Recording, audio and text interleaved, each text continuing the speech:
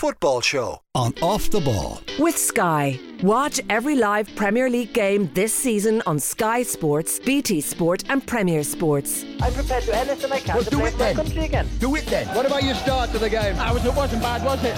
Why should an honest answer be a mistake? How can a modern day manager not have a mobile phone? Why should he? Dan McDonald, fresh home from Glasgow. You're very welcome. Of the Irish Independent, of course. I'm home anyway, not necessarily fresh. Chastising me. Good trip? It's fine. I think I got in trouble on Saturday for talking about the sort of drinking habits of the people of Glasgow. I mean, I think I cast aspersions on the character of Glasgow as a city. I like Glasgow. It's a nice place. I was having a debate with a couple of colleagues at the weekend about which city would you prefer, Glasgow or Cardiff, and I was Glasgow all the time. I think I'm done with football trips to Cardiff. I know people from the rugby world go there all the time, or at least every second year. Although it feels like with Irish football in recent years we've been going more regularly than every second year to Cardiff. Or certainly were for a period of time. But yeah, I actually really enjoyed the match night experience itself. I had been to Hampden Park before for a Scottish Cup final number of years back. And it was okay, but it was that Saturday afternoon cup final vibe. I think Celtic won a little bit of a non-event of a game, so the atmosphere really didn't leave an imprint. Whereas being in the stadium on Saturday, just that sort of 10 minutes before kick-off, the old Freed from Desire goes around again, which is now, it's absolutely everywhere. Every football ground I go to now, doesn't matter if it's Scotland or Hungary or whatever they play it. But it was a real proper, proper big match atmosphere that you only really get, I don't know, once a year, twice, 3 times a year in international games. To be fair, probably the Ireland-Scotland game in the summer here probably had a bit of that too. But under the lights and stuff, there was something about it. So yeah, it was fine. Like sometimes, I don't know, I sometimes like, I enjoy these trips to like Eastern European cities and stuff like that. Too close to home, it's like, it's too much like home. What did you say about Glasgow's drinking habits? I think John Duggan or someone made a reference to boozed up fans, and I just made a comment along the lines of, I mean, in Glasgow I think you'd see a lot of boozed up people on the street anyway. What? I made the point that a place, and I'm repeating myself here, but anywhere where there's karaoke bars open in the early evening, I mean, that's a party town of sorts. Shocking thing. This is very Dublin centric. I mean, do you walk down the street in Dublin to like maybe 5, 6 in the evening and have live karaoke blasting out? 1 or 2 places maybe. Mm-hmm. But it's maybe just to go out early, go home early culture in Glasgow, which does seem to be a thing actually with all those taxi queues. There was big long taxi queues at midnight. So, but they like their social life in Scotland. What harm? I mean, listen, come on, like any reference to Irish people, there's always a reference to a pint of the black stuff. So, I mean, why don't we just... Well, you just call the people of Glasgow drunken mob. Well, I just think maybe we should spread some of that shade around. Like it happens to Ireland, so... I totally agree. The atmosphere came through on the television. It looked amazing. I was very jealous not to be there. And I think whatever about the first iteration under the cloud of COVID, I think this Nations League campaign has really brought it home to everybody. It's a bloody good idea. I mean, we can occasionally say the authorities have put together a very good idea. I can't believe I'm going to have to pull it. You've forgotten the first iteration of the Nations League, which was, of course, the Martin O'Neill era Nations League. Oh, we're into our third. We're into our third. It took a while to get going. This was, there was the COVID ones. The first ones was when we seemed to just play Denmark a lot. Yeah. And Wales. There was a lot of 0-0 draws and then that 4-1 in Wales. But would you agree it's now very much finding its groove? Yeah, I think so. I think it's found its groove for Ireland because there was misery. I think from the start the Nations League there was other countries having great moments in the Nations League. It just wasn't Ireland because we barely scored in the competition for the first 12 or 13 games. But you can see it the other night in that stadium. There was points on the line. So can you imagine, I don't know, if there'd been some friendly game and trying to get a result for a previous friendly between Scotland and Ireland? Like, there is meaning. And I think actually Scotland's a good example because, I mean, they ended their major tournament drought via the Nations League route for Euro 2020. Like, they don't need, like, we laugh about it here, like permutations and routes and all this stuff. But Scotland, they have a tangible example of the importance of the Nations League. That's how they got to the Euros. Yeah.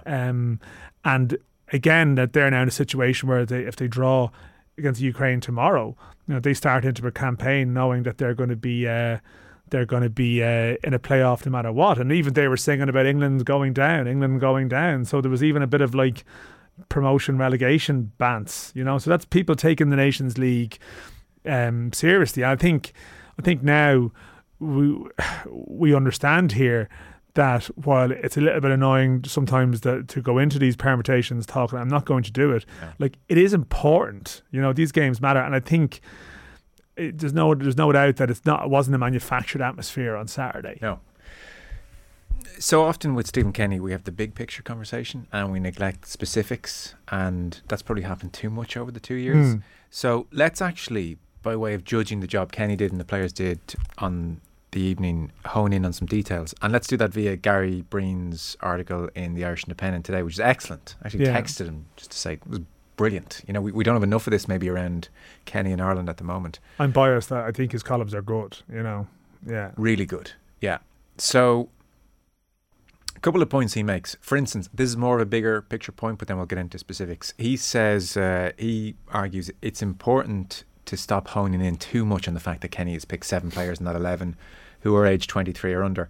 And he makes the point that this is not a team of the future, it's a team of the present. And this team is actually the best available right now, regardless of their age. So he's saying, in most cases, Kenny's just picking the best player who happens to be 23 or under. A few marginal calls in there. But anyway, we'll proceed on to the game. So he liked, it's funny, I was watching the game with Paul McShane in Virgin, and when the Scottish fullbacks had possession, it was generally Molumby on the right hand side and Knight on the left hand side who sprinted out to close them down, and McLean and Doherty stayed deep.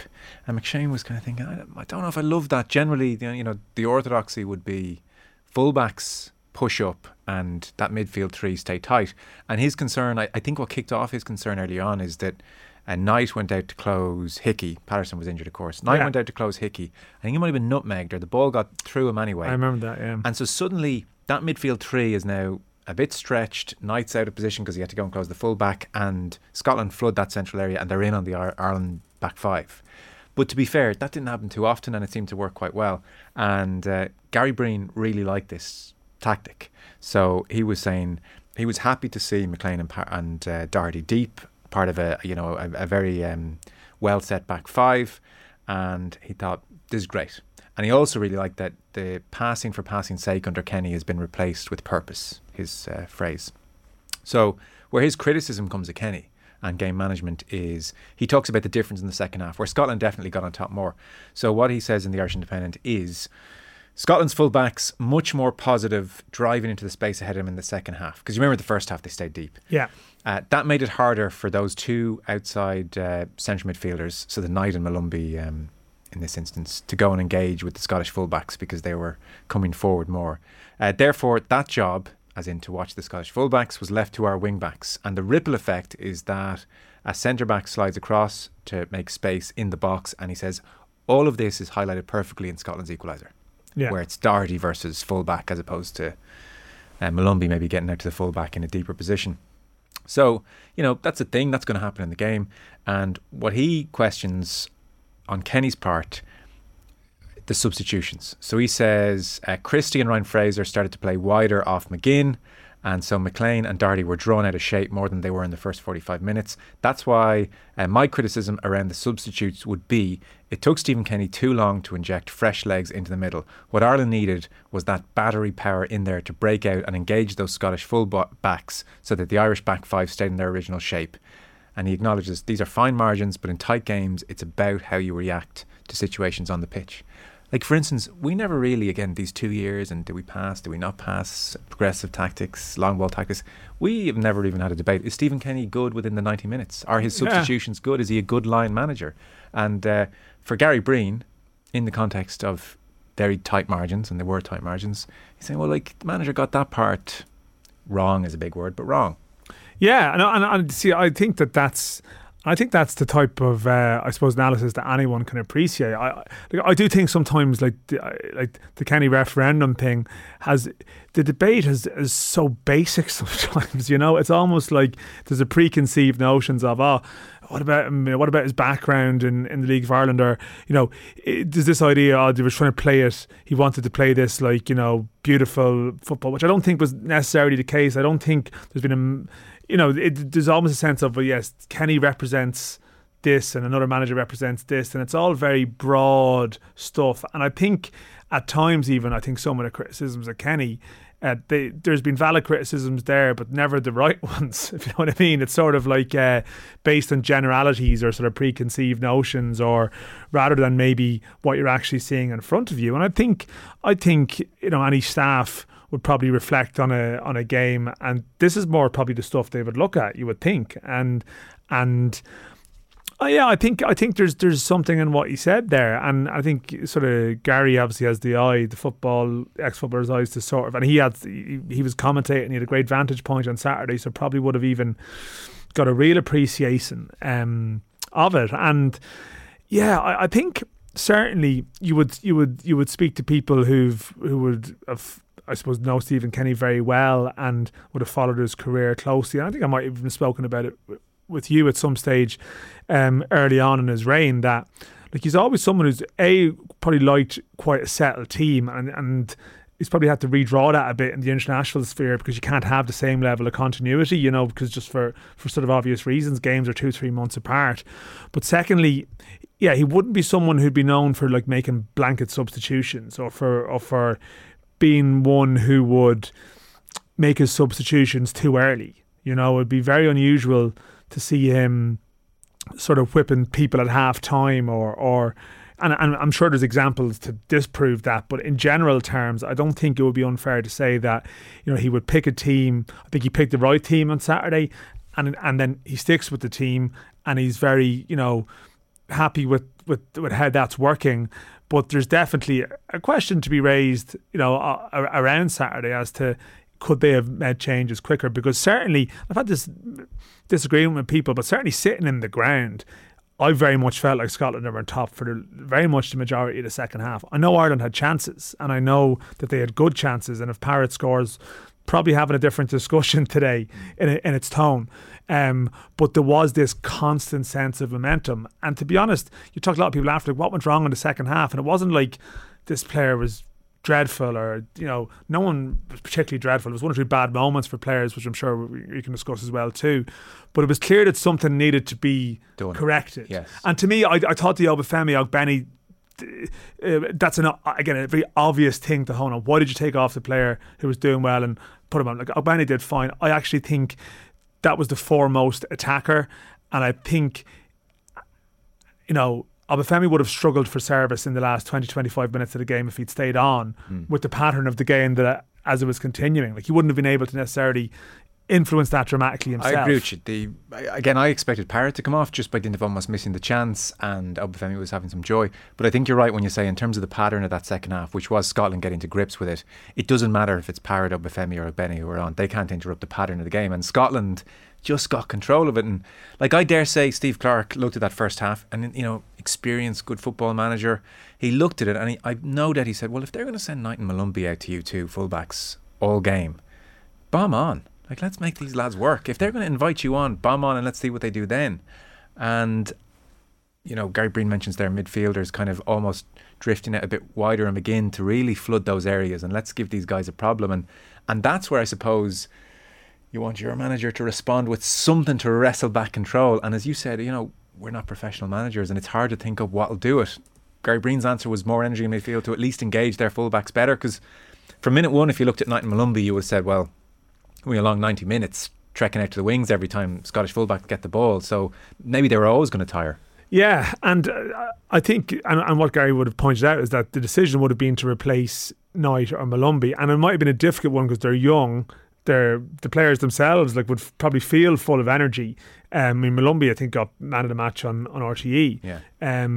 But like it's I suppose it's a case of sometimes you substitute players who are doing well. It's a case of not needing it to be someone who's sort of perceived to be struggling. I'm not saying Stephen Kenny would react that way at all, but I'm just saying it would have been certainly one that probably would have raised some eyebrows. Can you imagine if the board comes up and Malumbi's taken off after 60 minutes? Mm-hmm. That would have been the easy thing to go to if things had gone wrong and say, what was he doing? Mm-hmm. But it like eventually they did address that, and Alan Brown was brought in to do that, but it was in the 75th minute, and again, at that stage, I suppose Scotland and Ireland pegged back. There was that series of corners which one of them led to that handball from Brown, which is just, again, one of those things that happened.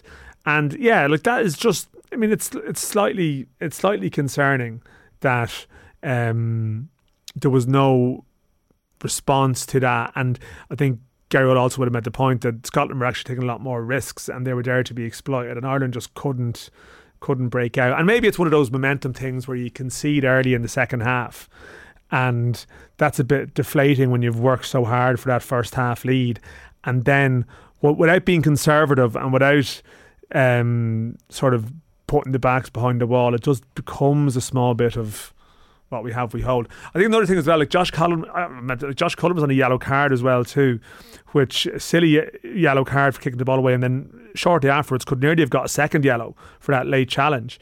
And he's someone against Ukraine the last time around, I thought he was very good, probably his best game for Ireland. He was snapping around the place. I kind of wonder if he was on a little bit of on that tightrope as well. And I don't know, there was a slight bit more. The midfield three were a little bit more inhibited in the second half, but I also think Scotland moved around them a lot more as well. And yeah. And did you get the sense of the game? So, like, a couple of things. I think everybody was struck by the fact that back three, bar the Hendry header, were excellent. Nathan Collins further underlines his credentials. Obafemi, did a lot of very good things, and there's definitely a semblance of a partnership with him and Parrott and an understanding, and they can play in partnership, which is good. On that midfield 3 point, so undoubtedly worked incredibly hard, as we've been talking about there. This isn't necessarily a criticism, it's just I'm curious for your thoughts. Our best moments in our attack tended to be back to front pretty quickly. And I don't mean necessarily long balls, like I'm talking Darrow Chase, a lovely 20, 30 yard ball even along the ground in the first half through the defence. Collins at those moments. If there was a thought I had in the second half, it was that we're going back to front very quickly. And at times that is creating chances and hurting Scotland, so it's hard to be too critical of it. But there were definitely periods in the second half when Scotland had control of the game. We almost did that a bit too readily, and you would love if that midfield three had almost said, we just won the ball back, instead of feeding one into Obafemi, we might just try and take the sting out of this game a touch. Now, I don't know if that's experience or nous, or maybe they were under strict instructions, no, get it forward, that's the way we hurt them. But that was definitely a feeling watching the game, that Scotland were on top.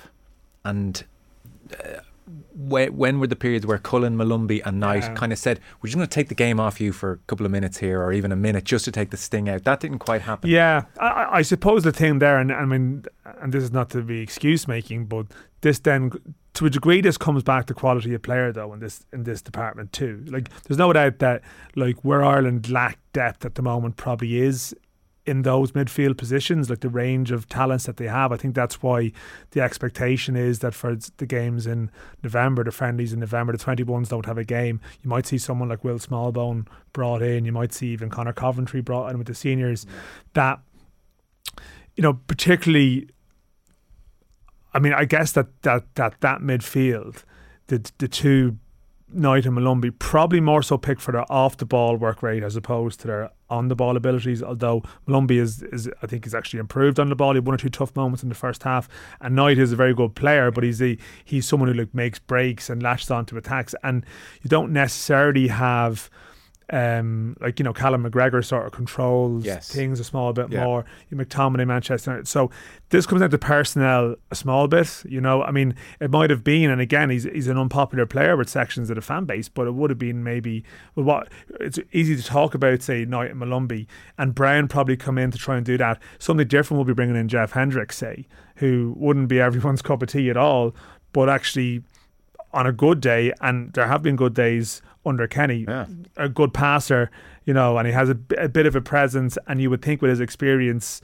he could have taken a sting out of it at times, which is what you're sort of suggesting, if you know what I mean. Like that, it was a bit frantic, the game in general, and when the game was at its most frantic, Ireland were happy enough, and then the second half, like Scotland just exerted that bit of control with their movement, and I think that's why people are saying, well, why wouldn't you bring Ogbene on for Parrott? It's because Parrott does have some of the attributes as a number 10, although a slight concern about Parrott is he's a small bit, what's his position? Like, where does he stand going forward in this Irish team, pardon the pun, is that Parrott is someone who is technically quite good and can drop deep and get involved, but maybe he was tired at that stage and he wasn't able to do that. But I think they weren't going to go with, say, 2 speedsters up front, if you know what I mean, because then they might have had 2 players out of the game at times. And I think the intention would be that Parrott would come in and maybe sit on their defensive midfielders, but just clearly it wasn't as effective. And as Kenny said himself, it wasn't cohesive, and they weren't able to play through the Scottish press like they did in the first half. So I think in the main, like in isolation,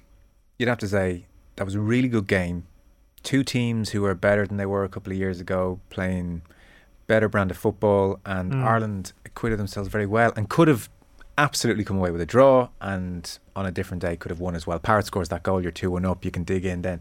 So you can hone in a touch too much on the result, I acknowledge. It was good performance.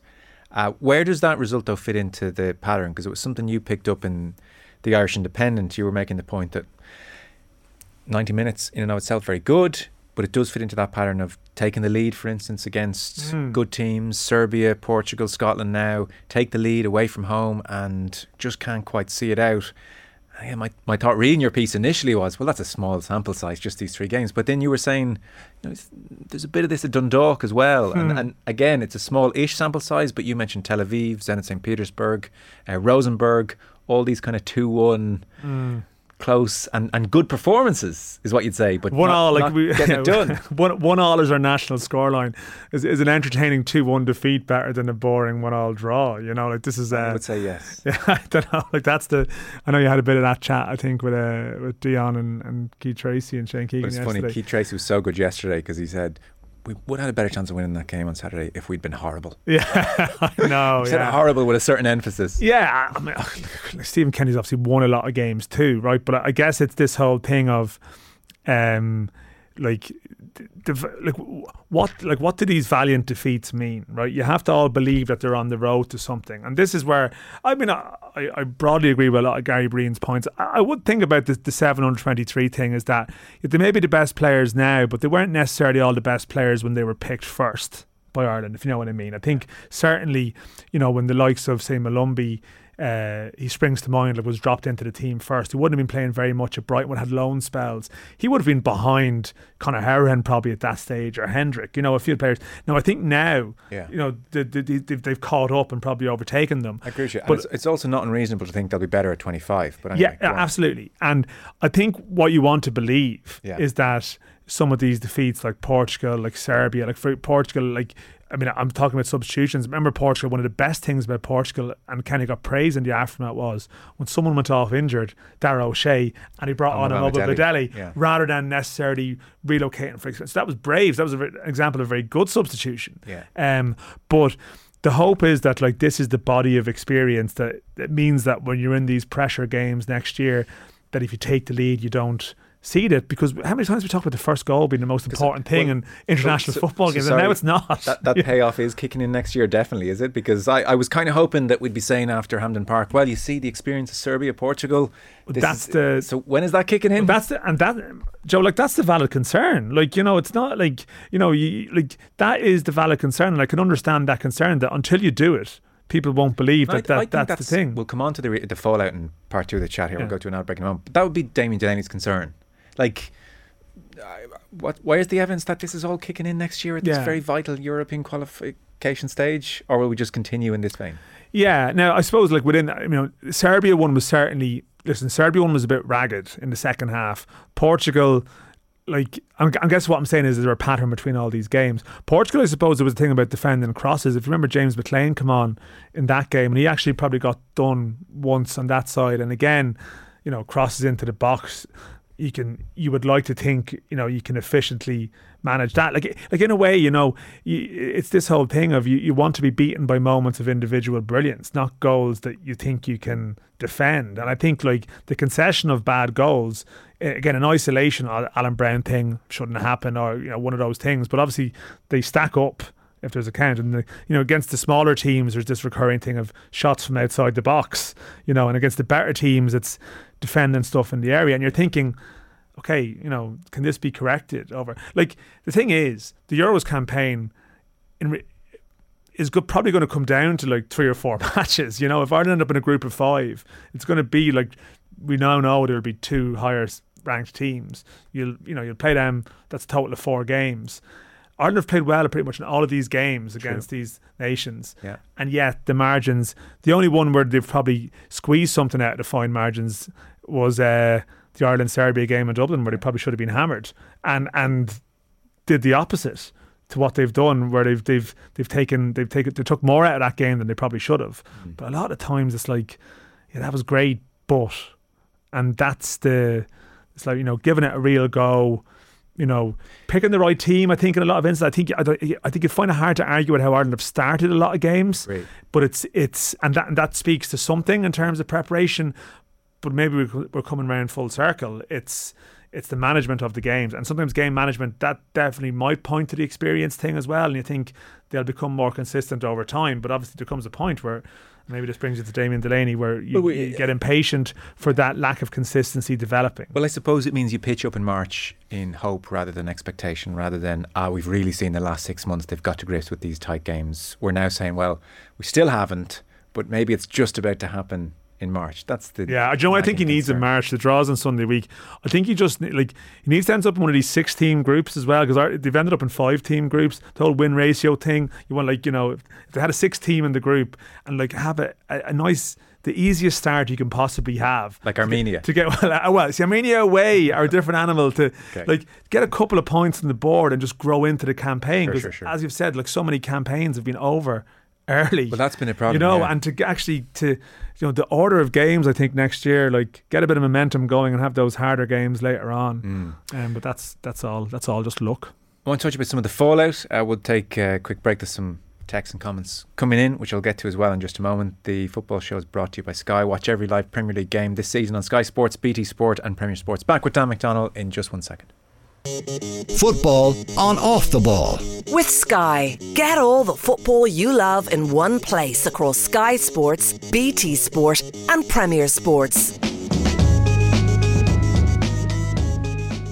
Zebo going on his own, he gets the try! The Red 78. We're both Munster people. Nobody knows Munster rugby better. Carberry gets over the line, try from Munster! Available every Wednesday. Don't miss a moment of action. Subscribe to the rugby channel on the OTB Sports app and turn on your notifications now. Football on Off the Ball. With Sky. Watch Premier League, Women's Super League, EFL, Scottish Premiership and much more. Live on Sky Sports.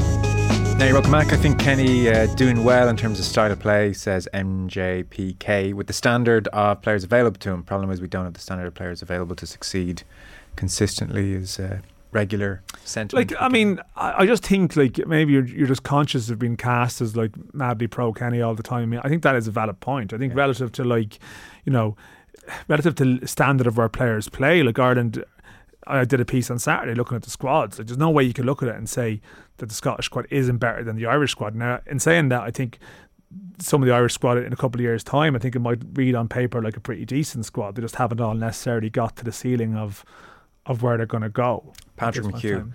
All right, Joe, it's a good performance, but Ireland right now are the definition of spinning their wheels. We're going nowhere. It's so frustrating. All I've heard for the last 2 years, quote unquote, improvement is another text in. So they're the different sentiments. On the fallout, like, it's quite striking. Liam Brady seems to have come fully on board with Stephen Kenny, and he was one of the most ardent critics, I thought, in the initial year, 18 months. And he was very positive about Saturday night. I was on Virgin Media with Paul McShane and Dame Delaney, and McShane had reservations. I would say Delaney had strong criticism of Kenny, and his sense was paraphrasing him as best I can, but his sentence was, okay, we're 2 years in here, and grand, he's given 16 debuts and, you know, development, but like the national team is also about results, and at what point are the results coming, and has there been enough progress made? And, you know, he said, I don't go into next year with any confidence, really. There's no, like, the vulnerabilities haven't been ironed out. Brian Kerr, similarly critical as well. So I think in the main it's been positive. What's very striking, I kind of wanted to ask you, is that I do, I thought Ger was talking to Nathan this morning on OTB AM, and, you know, he just kind of made that point. Well, they were having the broad conversation, what do we want the Irish football team to be? And you would like it to represent Irish football. And I think that's why the style that Kenny is really pushing versus like the style under Mick McCarthy in the most recent campaign, as opposed to when he got to the World Cup in 2002 and he had better players then, admittedly. But that latest McCarthy campaign was grim.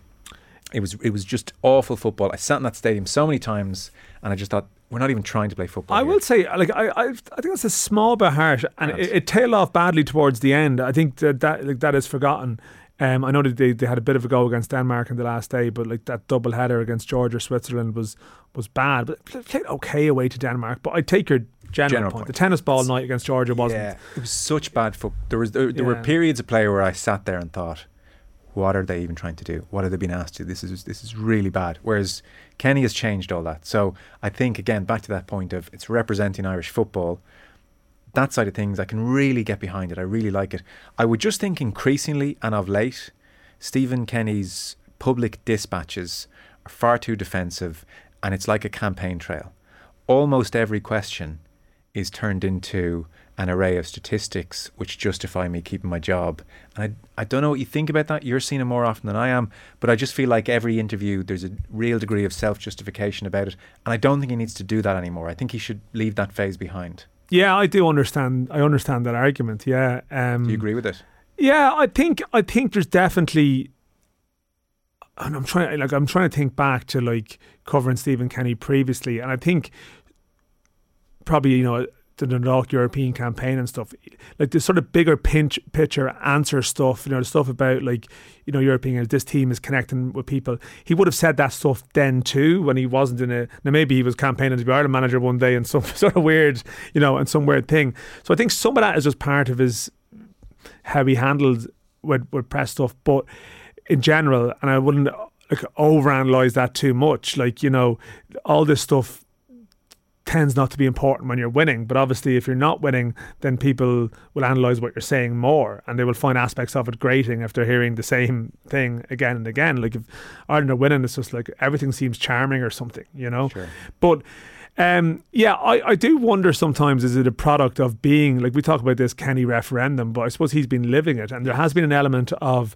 this campaign mode from the start, like from the very start of his tenure. Like he started in September 2020, he started in April, but his first match was in September 2020, and within 7 or 8 games he was facing questions about, are you the man for the job? Sure. You know, are you the man to start the next campaign or the next campaign? And there's no doubt that at times he's probably used the press conference to try and change the narrative away from maybe this thing and the here and now to look further down the line. It's where the winning the Nations League comment came out of, really. It was that night against Qatar. Yeah. And it's projecting something that's coming down the tracks, which obviously leads people to become more frustrated when you get down the tracks and you haven't quite arrived at that place just yet. Now, like, yeah, the stats stuff to me, like in some ways I think it's harsh that like with this manager, and I'm not sure if it was the case with previous ones. I don't know if in the end of Martin O'Neill's third campaign we were talking about how many games you've won in your last 40 matches. It was very much in the here and now, but maybe that's because he had the credit in the bank from qualifying for a tournament. But this whole thing of like, you've only won X and this, and like win ratios and stats and stuff, they tell a degree of the story. But I always would have said that when Kenny came in, that there was a sense that you did probably have to maybe accept that once in our life, once in Ireland's boom and bust cycle, you have to sort of write off a campaign a bit. Mm-hmm. This was the one thing that we were going to do that we've never done. You know, other nations like Wales go back a decade and stuff. It was dreadful. You have to accept that. So now, like, I think sometimes when people are sort of going on about his win record from games in 2020 and COVID times and adding that into the round and the whole, I'm just like, I feel a little bit sympathy from there. Now, the short term is they've lost 3 of the last 5 Nations League games. Yeah. That's that's a much more pressing statistic that I don't think he can really. And then he starts saying we've lost 3 and 16, and it's like, no, but you've lost 3 of your last 5 games. Yes. I think that's more. I think go back to the dragging in 2020 stuff and the playoff against Slovakia, which they probably should have won anyway. Like that to me is a little bit like Ireland. As I said, Ireland were in a 5-team group. If they got a 16 group, they would have played maybe Andorra, probably beaten them twice. You'd have a little bit better percentages. But what does it mean? Nothing, right? Yeah. So like I think people will. Stephen Kenny is probably responding to people who find stats that suit their argument by finding stats that suit his argument. He should be above all that. You should leave all stuff the other night about, I mentioned this in the piece today, going on about the 44,000 people potentially going to the Armenia game tomorrow. I don't believe that there will be 44,000 people there at all, and I don't think it's a failure if there isn't. I think if there's like 35,000 people there on a Tuesday night in a school week, it's not bad. But because he's got this information, thinking maybe all season ticket holders will show up, he feels the need to say these 44,000 people coming is reflective of the support that exists out there for us. He doesn't need to do that. Like, he doesn't actually need, and he just leaves himself open to a little jab if that doesn't happen. Yeah, it's just funny. Like, even Vincent Hogan was in the paper review yesterday, and he was saying like he didn't think it was great that Kenny's point after the Scotland game was the Alan Brown penalty wasn't a penalty. That was the and it was a penalty. Oh, so like, yeah. I mean, it couldn't be more of a penalty, really. And like again, tomorrow, I don't think if they beat Armenia 4-0, I don't think that should be spun as well. This shows. No, I hope not. I hope not. Yeah, just a degree of like, let's deal with the here and now, and almost just be a bit more positive and seem like you're enjoying the job. And I'm the figurehead of Irish football, as opposed to, well, here's me defending myself again, even though it's an innocuous question about how the game was tonight. You know? Yeah, I'm being a bit harsh on him, but it's just it's a pattern. No, I'd see what you're saying. I think you would have hoped that when he'd got the contract that would have been the line in the sand to sort of move on. But of course, they didn't then lose away to Armenia and home to Ukraine, which removed, which probably put him back into fight mode then, because going to the Scotland match, there was again stuff about these shadowy board members who were apparently well and ready to change their mind. Yeah. But again, and like a lot, and the Nations League games, I'm not going to go back on myself. They are very important. They do matter. Like finishing third in the group for Ireland tomorrow, like it really does matter. But I think from the start of the Kenny era, and there's obviously some people would take umbrage with the fact that he got that playoff against Slovakia, it was always going to be about, is he going to qualify Ireland for the Euros in 2024? Sure. It's all been building up to next year, and my argument is, he will live or die by next year. I'm pretty sure privately he would admit he will live or die by next year. Like, I don't think he's going to get, like, I don't know what would have to happen. You know, you'd have to sort of have a Thierry Henry style sort of bad luck, I think, you know, to not qualify for the Euros and yet retain the rumper support that he has now, you know. So in some ways you wonder, is the Kenny debate and the whole thing a victim of this quite unusual drag in the international calendar that now exists, with the World Cup, this year's World Cup being moved to winter, which has created this long void between like meaningful campaign games, which just leaves a void for talk. Yes and no. You know? Yes and no. I think, yes, you make a fair point. No would be, well, you win in Yerevan and you're vying for top spot in this group. True. And everyone says, okay, we're motoring here and the football's great and there's a lot to love about the team. There's so much to love about what Kenny's doing and what the team are doing. It's just accept the results. And it's you're on the spectrum then of how important are the results to you. Like, it was even interesting yesterday. Dion Fanning was in here and Keith Tracy was in here, and Dion was saying, for me, it's about so much more than the results. You know, and the team are entertaining, and I like going to see this team versus previous years. And for him, that counts very significantly next to, we lost to Armenia away in the midst of this Nations League campaign. Whereas Keith's maybe that hardened, grizzled professional. The ex-pro who's been there. The ex-pro is like, some of the ex-pros I sense are looking on at the rope that Kenny has been given in absolute bemusement. I know. They cannot get. They're like, some of them are chatting to you at times. They're like, what's going on here?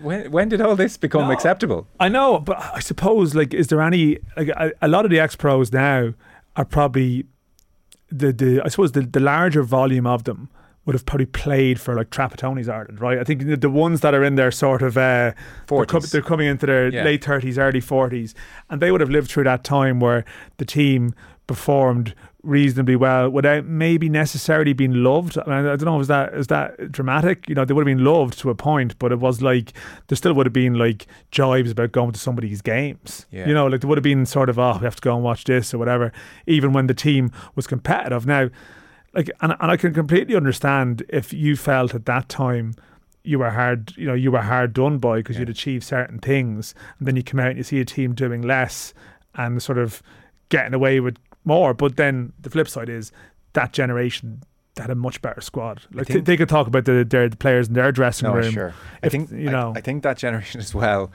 and it was probably more media talk than Stephen Kenny saying it, but I think in advance of him taking the job, I think they also had a degree of amusement with the sense that Ireland were going to play samba football from the 70s. He said some stuff himself too, to be fair, Kenny, that definitely fueled that. And I think there was a degree of, hang on, one, we played very, very good football on occasions, a lot of those former players would say, but also two, you just wait until you see what it's like, and you're against very good teams and very good managers. Wait and you see what it's like out there. But see, my point in that is that I always expected Kenny teams to end up being pragmatic. I sometimes thought that what he was saying and the philosophy of what he was saying didn't reflect what the reality was going to be. Like, this is my point. You hear people speaking now as though, did they imagine that Stephen Kenny, when he was with Dundalk in 2016, that if they didn't watch the games, that they were passing the ball around the whole time? No, they did a lot of stuff that the Irish team are doing now. He's done it before. Like, you know what I mean? Like, it's not...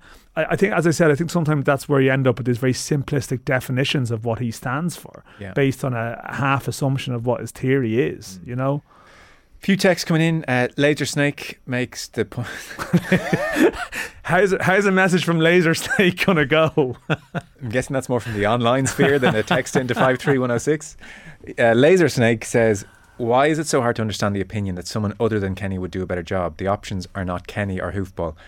Very fair point. I know what you're saying, and I don't think, like, I think there's probably, I mean, you think about it, right? There's very few Irish managers working in the UK at the moment as well too. We had a little bit of a void there for a period of time of coaches and stuff. I think there's probably, like, you know, why did Ireland for a period of time, why were they turning to sort of managers sort of at the latter end of their career? Whereas I feel like in the next 5 to 10 years, there probably is a generation of Irish coaches coming through, you know, in various places who I think we might have more of a production line of prospective managers without needing to. I don't think we're going to have to go back to that day of, like, let's throw a big check to a big name to give us a sprinkle of sort of stardust to sell tickets. We don't have a big check either. No. So somebody says, look at the players we have. They're lower level championship standards, so we're getting lower level championship results. Jerry O'Malley says, huge concern that the next campaign will follow the last 3 campaigns. Terrible results against Luxembourg, Armenia, Azerbaijan, Bulgaria, always fighting to not finish last. Kenny needs to find that winning mentality fast, is a point Jerry makes.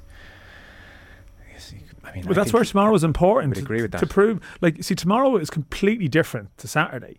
This is, there's 2 different types of tests that probably Ireland need to show they can negotiate. One is the tight margin away game where they're competitive, and how do you see out the promise of what you've done? Hampden Park game. And the second one is Luxembourg. Just like really stamping on the neck of someone at home. It did it against Qatar. That was the one where I thought, and again, it's this roller coaster with Kenny of ups and downs. The Qatar game was one. I remember tweeting that night, something really good is happening. I tweeted something really good is happening with this team, because I'd never seen an Irish team stand on the neck of a lesser team like that. And then it was a friendly. Yes, but even so, there was a panache there and a style there and a fluidity there that we don't always have, even in friendlies against Leicester opposition. No, I probably thought the same. That was the night I think he came out and said the Nations League proclamation. We were all a bit high that night. Yeah, everyone got caught up in it. But like, Armenia will probably operate in a low block tomorrow, and I think like Steve Clark spoke at the weekend, even Martin O'Neill was speaking about a Premier Sports, but Ireland suddenly have pace and attack, like they're a counter-attacking team, which is a slight different change in language to how teams would have spoken, people would have spoken about Ireland, but actually a lot of those attributes aren't what you necessarily need against Armenia at home, and you have to find different ways to win in different scenarios. That's the nature of a qualifying campaign. Like, Stephen Kenny would argue that Ireland needed to change their style of play to have a chance going away against these teams. Yeah. But what he hasn't got right is the ability to mop up the points at home to give you a platform to have a chance in a group. Tell me this. So I mentioned some of the comments from Kerr and Delaney and McShane and Liam Brady. you were watching Martin O'Neill on Premier Sports? I did. I recorded it, so I watched it last night. I got the I haven't seen it. I got the impression from your Twitter feed that he was incredibly chippy. Well, no, it was just one tweet. Well, I mean, like they've always been like. I think Martin O'Neill. Listen, everyone who leaves a job, like probably in any walk of life, you know, like if they've ever been replaced, you know, might sort of carry some sort of torch over. What did he say? But I think generally he was quite complimentary of the Irish performance. What did he say? But where he was snippy was around, Matt Doherty's performance, which isn't surprising because Matt Doherty gave that radio interview after he left where he said the training was terrible, Roy Keane did nothing. We didn't really know what our plan was half the time. So I think Roy Keane had his bite back at Matt Doherty last year, and O'Neill waited for his moment. And there was I did post up a clip, probably illegally, of they're having a chat about the defending and Alan Hutton and I think Richard Dunn, like, well, he hasn't been playing games at club level, you know, what could you expect? And O'Neill just waited. He couldn't. No, that's what happens when you can't defend. Which was and then later in the clip, later in the coverage, it shows Doherty making a goal line clearance, and I think Michael Stewart, one of the other pundits, says, did he defend well there, Martin? It was a little bit unhappy. But then they showed the footage of the Ireland goal. So, well, he was quite complimentary generally. It showed the John Egan goal, and O'Neill said something along the lines of, yeah, they scored a goal from a set piece. That was frowned upon when I was in charge, but now it seems to be okay. Funnily enough. Okay. He spoke about Kenny's selective memory. So there was a couple of little jabs in there. But I think overall, again, like in isolation, I don't think anyone was going to, I don't think it was the night to sort of to say this is this team is a rabble. I mean, I think maybe that's the broader thing with it as well. Like I've covered in like the end of days of various regimes where you then have this, and you look at a game and you're like, those players are mentally gone. You know, this team is gone. They've lost faith in the manager or and you can't say that. Like you can't say that watching these games. No. Now it doesn't mean he's the answer and he's going to succeed, but it's different. It's not that case of it's glaringly, staring totally you agree. in the face. They're very and much that's the together. Dilemma. That's what actually probably creates this debate where no one maybe is wrong. There's no dilemma. Everybody is in agreement.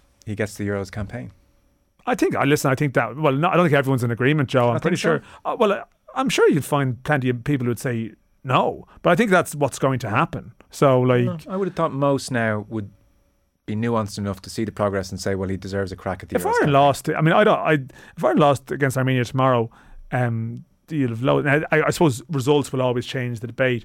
Like, you'll have people coming on saying, oh yeah. No, I don't think that would actually change it. I still think you'd get the campaign anyway. On Armenia, by the way, so I know you said a couple of their better players are back. They were beaten 5-0 by Ukraine on Saturday, and their coach, Joaquin Caparo, was in a tussle against local media after the game. I was reading Aidan Fitzmaurice was reporting on it. So he's Spanish. He's been there since 2020, 66 years of age. They've conceded 14 and scored 1 in the last couple of games. So on Saturday post-match, local journalists refused to ask any questions of Caparrós and said, you just have to resign right now, right here, on the spot. Yeah. Not behind closed doors, like, resign. We're not asking questions. And he responded by saying, my contract runs out at the end of November and I'm not leaving before then. And so the media walked out. Now, if we don't beat this lot in Dublin... Like, I mean, you think you've had it hard, right? I'm pretty sure Stephen Kenny would have been annoyed by certain stuff, but I'm not sure if I've ever been in a scenario where someone has refused to leave a press conference. Will you have the guts to demand he resign on the spot if we don't qualify? But if you don't do this, I'm not even going to ask you about that penalty decision. I'm going to ask nothing. Like, we're just literally having no questions. There was no talking here. So they're arriving at a low ebb for sure. Can we mention the under-21s in the 90 seconds we have left? I mean, we really should. Tel Aviv, 6:15 kick-off tomorrow. 1-1 draw in the first leg. Jim Crawford said he was definitely disappointed, felt we were the better team. There was an Evan Ferguson equaliser. His injury concern has been allayed, so he will be okay to play. By all accounts, Aaron Connolly, very, very good in that game. So they go to Tel Aviv. 1-1. Yeah, well, hopefully there'll be loads of time to talk with 21s if they can get the job done, and it really will open doors for them. I watched most of it. I was in Glasgow, but I was able to see sort of most of the game. I thought they played quite well. There's a slight concern. I think it's 30-degree heat over there. Israel, I mean, it's just that's reverting to like dreadful cliche and stereotype, but you just imagine at home, they'll be a little bit more comfortable that they've got some of their first team players involved because they don't have anything really riding on their last Nations League game. So it will be difficult. But I think, Crawford's team, they've gone away to Sweden before, rode their luck a bit, but actually have shown an ability to sort of defend situations. I'm just worried they're missing one or two key players who've been big players for them across the camp. Like they were throwing in a couple of guys for debuts on Friday at that level, which for a big playoff game isn't necessarily ideal. They've had a lot of transition across the campaign and they've done an amazing managerial job as a consequence. It's the nature of underage football. Yeah, like it seems even more pronounced in this instance. And Connolly was very much up for it and happy to be back in that fold. Yeah, he's living up to his words. I mean, it's early days, but it's funny, you still drop someone who's had a bad time at senior level into 21s level, and you think, no, he still played at a higher level than a lot of these. Some of the movements, the position he took up, he's unlucky not to score. And he gives you a threat away from home. If you are, I think they're going to have to soak up a fair bit of pressure in that game. But I give them a fighting chance. I sort of have the niggling feeling they needed to bring a lead there to do it, but I hope to be wrong on that, and I hope that it kicks tomorrow evening off on a major high. Thank you very much for coming in. I will see you tomorrow at the Aviva Stadium. Sam McDonnell of the Irish Independent, our football show coverage brought to you by Sky. Watch every live Premier League game this season on Sky Sports, BT Sport and Premier Sports. Football on Off the Ball.